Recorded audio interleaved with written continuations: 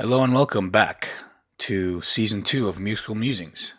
Today's episode will be on music and other art forms. The prominent arts tend to reflect society's values of that time. After World War II, a lot of songs about love and romance came about as soldiers returned from the war and the baby boomers were born. In the 90s into the 2000s, party music was getting more and more popular as the world became more and more peaceful. Child poverty reduced by more than half, and generally speaking, the wealth and well-being rose on a global scale. The punk movement reflects cultures of anarchy, challenging the validity of authority. And there's rebellion, teen angst, even nihilism, violence, and perhaps more vapid subjects. Though I do believe there is somewhat more of a call for more competent music today, I'd say there was more of a period when music wasn't so challenged. Ever since Netflix, I can remember the gradual increase of quality of Netflix and TV shows. All of these new shows were such high quality, better casting, acting, writing, cinematography, editing. It's clear that the market was demanding the industry for better and higher quality works, and they were being delivered.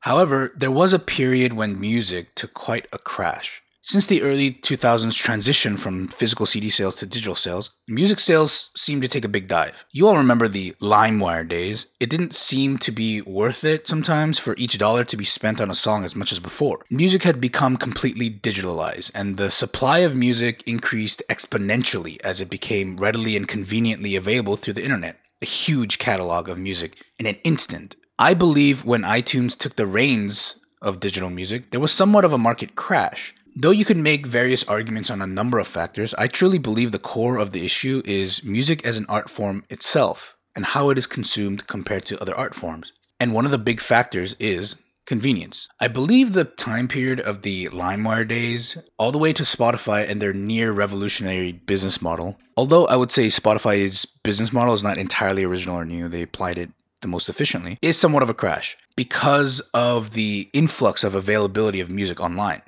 But that's not all. Because the same thing happened with Netflix, why has the quality of Netflix shows and similar services gone up, but the quality of music hasn't?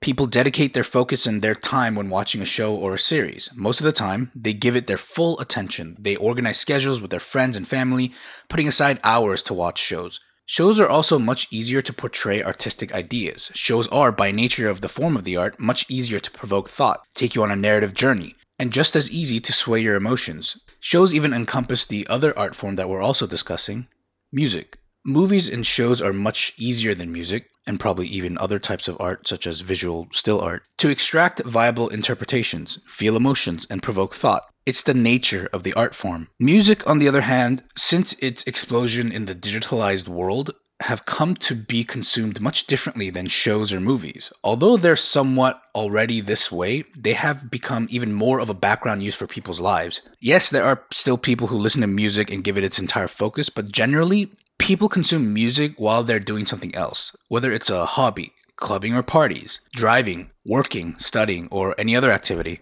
Music has become more of a background soundtrack thing, and a big reason why I want to bring Spotify into this is because Spotify knows this. One of the major reasons Spotify has become so prominent is because they understand this very well. This is why playlists on Spotify had been rising and had been killing albums. This is why singles are more in demand than full-fledged albums, which is a bit of a shame for me, admittedly. Spotify has dedicated curators. Even independent individuals can become widely acknowledged for their playlist. Much of the market is based on what kind of playlist for what activity, mood, or purpose. And because of this demand, it ultimately affects the kind of music that is being produced.